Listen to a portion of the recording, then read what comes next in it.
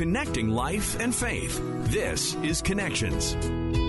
Where I literally saw the crisis we're facing, at least in the United States, I suspect in Canada too, where we're losing the next generations of our kids to faith. 174 million Americans under the age of 40 have separated out, the eighth largest country in the world. 152 million of them don't know Jesus as their Savior. 1 out of 5 American high school kids has never been to church in their life. 15 million claim to be atheists. So at that point, I saw we've got a crisis, and we've got to address that crisis. And it was during that time that God gave me the answer to the crisis, the good news. And that good news is a new ministry that Dr. Robert Peterson has started. It's called The Legacy Imperative, Grandparents Forging the Future. Through this new ministry, he provides grandparents with tools and counsel that they need to reach their millennial and Gen Z grandchildren. Today on Connections, he's going to share a little bit about himself, why he decided to start up this ministry, and the importance of reaching the young people in today's world. We're joined today by Dr. Robert Peterson. He is the founder of The Legacy Imperative, which is a non-denominational Christian ministry devoted to inspiring and mobilizing grandparents, parents, and other advocates for millennials and Generation Z to evangelize and disciple their loved ones who are far from the Christian faith. Let's start right there. The Legacy Imperative. This is a ministry for grandparents. Why did you decide to create this? And tell us a little bit about The Legacy Imperative. Well, after I was the president of Master Media International, the world's largest ministry of film and television executives, I came to Florida, and I was the pastor of a moderately sized church in Naples, Florida. Naples, Florida is, a huge retirement area, a huge visitor area. And I had a church full of mostly older people. I thought I had died and ended up on the set of Grumpy Old Men. And and it was during that time that I was struggling that God said to me, "You're sitting on a treasure chest of people who are in the fourth quarter of their life. They've learned the lessons of life in the first 3 quarters of the game of life. They have time, energy, and maybe not as much energy, but they have time and resources and wisdom on their side. So I've given you a treasure chest." So we grew a church from about 190 people to about 2,000 people, and by saying to these older folks, it's not time to retire, it's time to refire. It's time to use the best part of your life. You are going to die. Some of you may even be in sudden death over time. You are going to die, and you will face a judgment. And when God calls you to account, what quarter of your life do you think he'll call you most account to? It's to whom much has been given, much required. And so we developed a church with about a $3.5 million a year mission budget and a lot of involvement, brought in a lot of young people, changed everything. And so when I turned it over to a young man. I thought I was kind of retiring, but I was going to write books, wrote a couple of best-selling books. Then I went away to write a book to Boston to write a book on how to write the 5-generational family story for your family, and realizing our young people have a real identity crisis right now, and understanding who they were would be helpful. But when I was there, snowed in for 2 weeks, I had a come to the mountain experience where I literally saw the crisis we're facing, at least in the United States, I suspect in Canada too, where we're losing the next generations of our kids to faith. 174 million Americans under the age of 40 have separated out, the eighth largest country in the world. 152 million of them don't know Jesus as their Savior. 1 out of 5 American high school kids has never been to church in their life. 15 million claim to be atheists.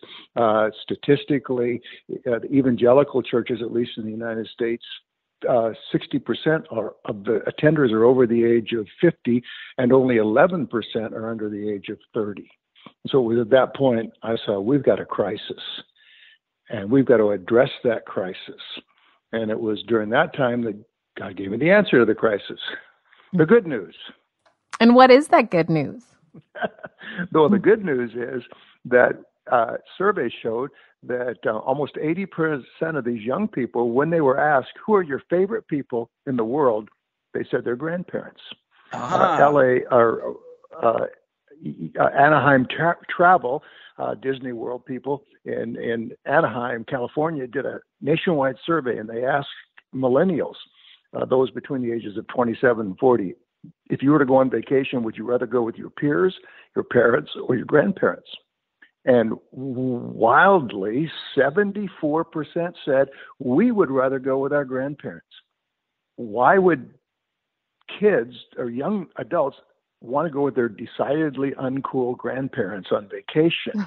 Well, partly because they pay for it, but also, your peers call you to be, want you to be correct, and that's a lot of, cool, and that's a lot of pressure. Your parents want you to be correct, and they look over your shoulder. That's a lot of pressure, but your grandparents love you. Your parents are your coaches. No coach in any sport team ever exuded unconditional love. You drop the football, you fumble the ball at the goal line. You're not going to go to the sideline, have a coach pat you on the back and say, I love you anyway. But the cheerleaders do, and grandparents are cheerleaders. So we thought if we could mobilize the 29 million evangelical grandparents in America, and I bet you have a lot of them in Canada too, because that's where most Christians are today, are in the grandparent age. If we could mobilize 10 million of them, train them, equip them, call them to battle for their kids' lives, their grandkids' lives, and leverage that love that their grandkids have for them, that we could change the next generations. And so that was our strategy. What's grandparents' responses when you tell them, like, look, you have influence over your grandchildren's lives. Not only do they like you, but you can influence their lives for the better. Like, is that hard to convince grandparents? Not really.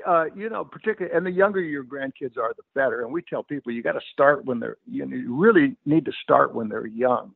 Because when they're young, you're a geriatric rock star. I mean, my grandkids love me. My 4-year-old granddaughter last Christmas grabbed my hand and she said, "Papa, you and I are soulmates." When we were in the pool in our backyard in Florida last summer, and I had been a water toy for a whole day, my little one threw her arms around my neck, and she said, "I know why you're called a grandfather, Papa." And I said, "Why, sweetheart?" She said, "Because you're a grand person." And so I think most grandparents innately know that their grandparents love them, or grandchildren, younger the better. So that's not a hard convince. I think the hard convince is that, I don't know how it is in Canada, but in the United States, we have such a polarized deal politically and socially that a lot of grandparents are more worried about their grandkids, particularly their older grandkids, becoming either communist or socialist than they are whether or not they're going to spend eternity lost. And so that's the thing that we're trying to convince grandparents. It doesn't matter where they are socially and politically. It does matter whether they spend eternity with Christ or in a lost eternity. So what tools are you giving to these grandparents to work alongside their grandchildren? We have a threefold strategy. The first, because we believe this is a war for the hearts and the souls of our grandkids. We're losing them to the faith that was passed on to us. And so our tools are, number one, we have summits, films. We have some of the greatest films ever. To let grandparents know there's a problem. We go into churches all over the United States. Love to be in Canada with some of these, with our summits. They're Friday night, Saturday morning summits, 10 talks full of multimedia.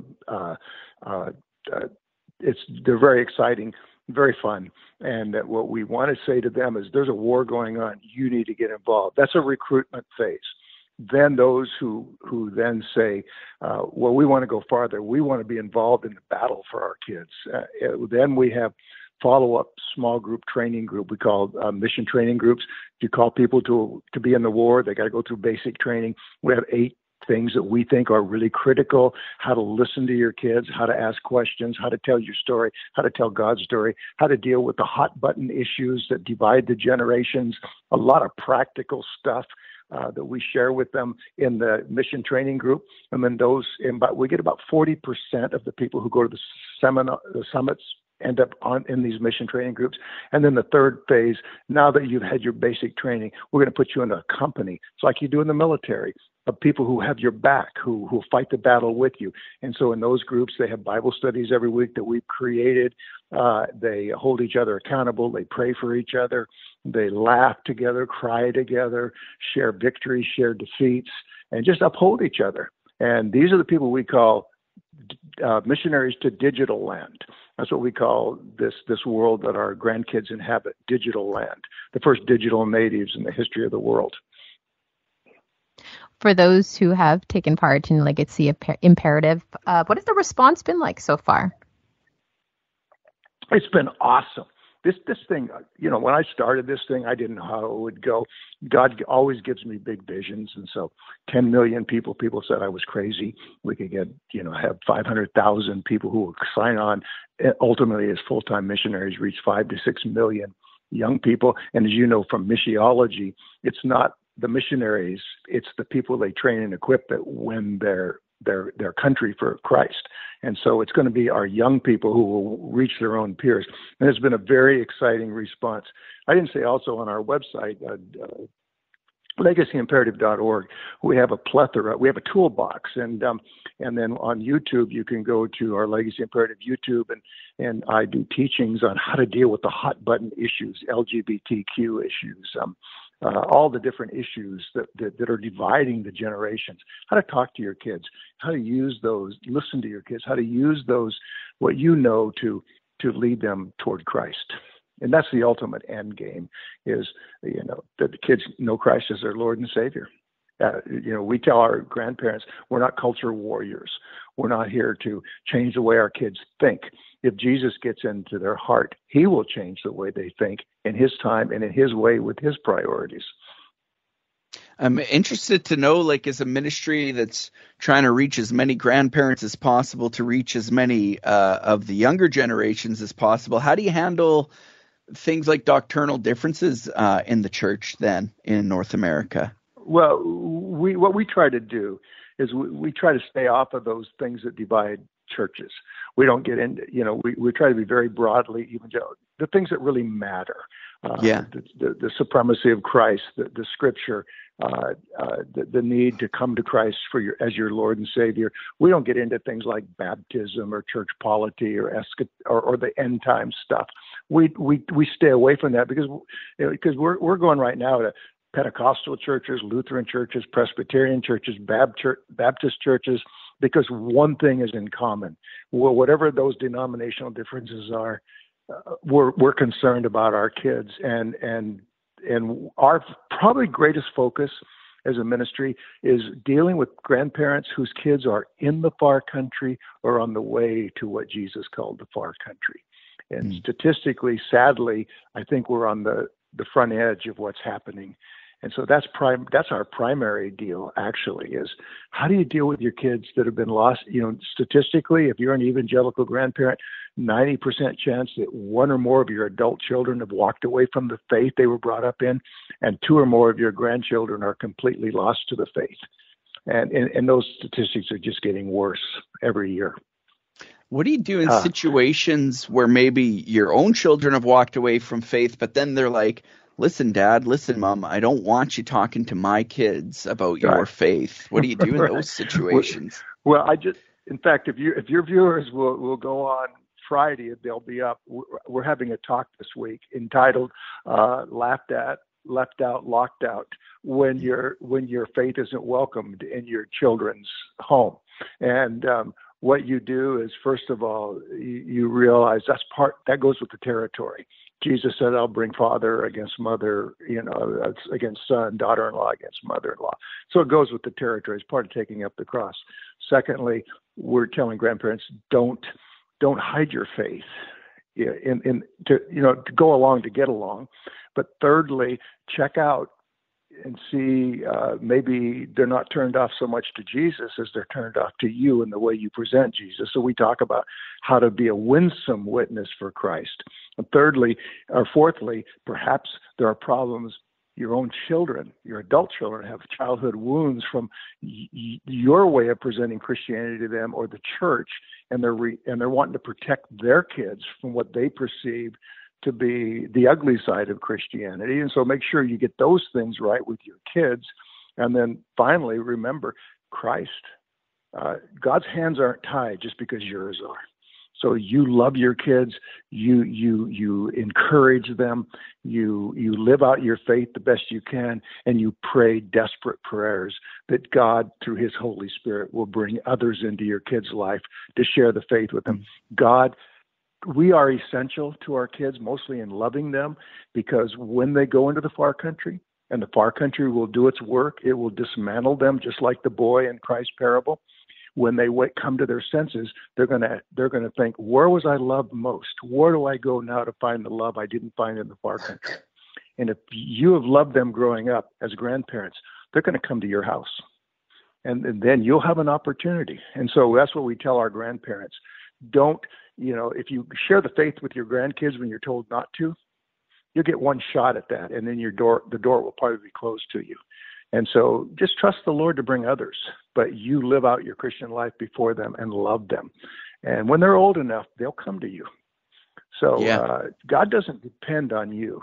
I mean, He uses us as grandparents. We're really vital to our grandkids, but we're not essential to their salvation.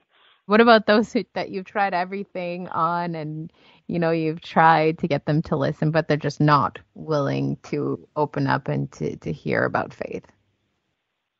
Well, I think I would say to grandparents, the most important thing you do is you open up and listen to them. Ask questions. We have a whole session that we do in our training about just asking questions. Jesus only answered questions 3 times in the Bible. He usually responded to a question with a question. We come in often as Christians with a sledgehammer to do heart surgery when Jesus probed. And he probed and he probed. And I tell grandparents, you're not responsible for saving your kids. You can't. Don't try to play Holy Spirit. You are responsible to love your kids, to listen to them, to cheer them on. And so I just always want to take the pressure off of grandparents. The pressure is not on grandparents. The pressure is on the Holy Spirit. So just love them. Yeah, I was going to say earlier, Jesus said in John 16, the Holy Spirit will come and He will convict the world of their need for a Savior. Yeah, that's not up to us. We just have to show the good news living out in us, show the fruit of the Spirit living in us, right? And then the Holy Spirit can take care of the rest quite adequately. Amen. And I love that. And I take a lot of comfort when I mess up with that verse in James, that perfect love cast out, our love covers a multitude of sins. And I tell you what, if you love your kids, love them unconditionally. Don't be shockable. You got to be unflappable. If your grandkid comes to you and says the kinds of things that would shock you most, or I don't believe in God anymore, don't be shockable. Instead of getting upset, that's parents' job to get upset. Grandparents can say, I don't have to play by the rule, by the way, that my adult children have to play by, which is, I'm not your friend, I'm your parent. I really can be their friend. I'm the cheerleader, not the coach. We make that real clear. And so if I love them and I lift up Christ in my life and they watch my marriage and they watch my life, that will be quite effective. But above all, love. To love them unconditionally, unreservedly, unbreakably. It's so simple, isn't it? The gospel is really quite simple. It's just hard to do it. Right. For those who want to learn about the Legacy Imperative or are maybe thinking of starting something like that up here in Canada, how can we go about learning more? They can go to legacyimperative.org. They can And there they will get numbers they can call. Maureen Kirby, who's an outreach director, will be glad to talk to them. We have other people that will be glad to talk to them and show them how they can start. Get us into their church for a weekend conference, or they can get a virtual summit. We have virtual summits available where they don't have to get us there. They can do it in their own schedule with the virtual stuff we have, or they can start one in their own homes. We are about to have the home summit, where you can start a group in your home, and then you move from that to the mission training group, and then from that to sustain group, and we have all the materials, training tapes. We're a complete outfit, ready to go to help people. Thank you so much for making time for us. Yeah, really glad we could get a chance to hear from you and learn from you this morning. Thank you. God bless you guys. And thank you so much for joining us and for listening today. Don't forget to subscribe. We'll talk to you again on Connections.